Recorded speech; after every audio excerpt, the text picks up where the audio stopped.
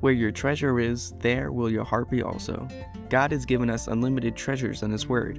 Every time we open it, we can discover a new treasure or admire an old one. What will we find today? Here's Carla Early with Treasure Hunt in the Word.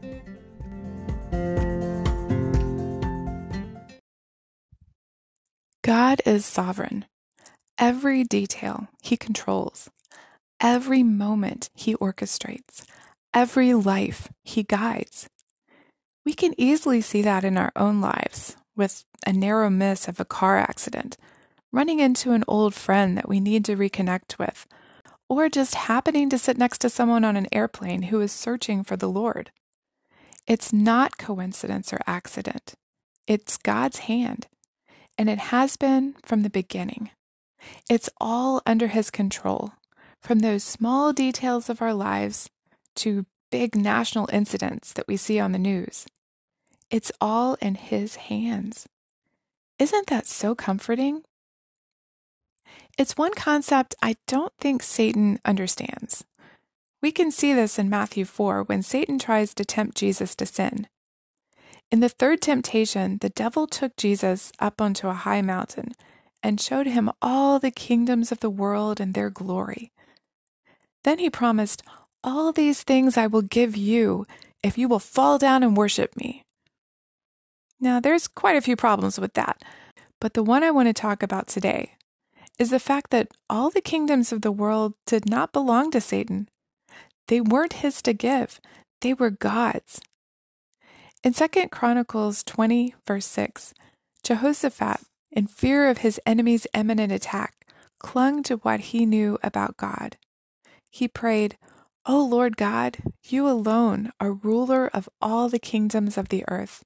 You are powerful and mighty. No one can stand up against you." In response to Jehoshaphat's faith in what he knew about God, the Lord completely destroyed his enemies.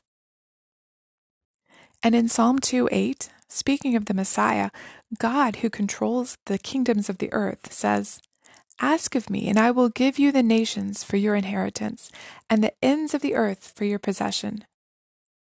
So when John the Baptist says, "The Father loves the Son and has given all things into His hand," we realize He is far wiser than the devil, who thinks he has control of things.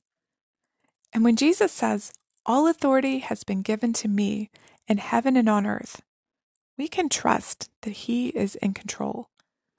And when Satan comes to us and presents a problem like a critical household repair we don't have the money for, or an upcoming election that doesn't seem to have a viable candidate to choose from, or a war that threatens economic stability around the world, we can boldly say, "Get away from me, Satan. You can't scare me. You are not in control of this anyway. God is. It's in His hand, and I'm planning to trust Him no matter what happens." You can contact us at treasurehuntintheword@gmail.com. We'd love to hear the treasures God has given you through His Word. You can listen to other episodes at our website, which you can find in the description below. Thanks for listening, and remember, where your treasure is, there will your heart be also.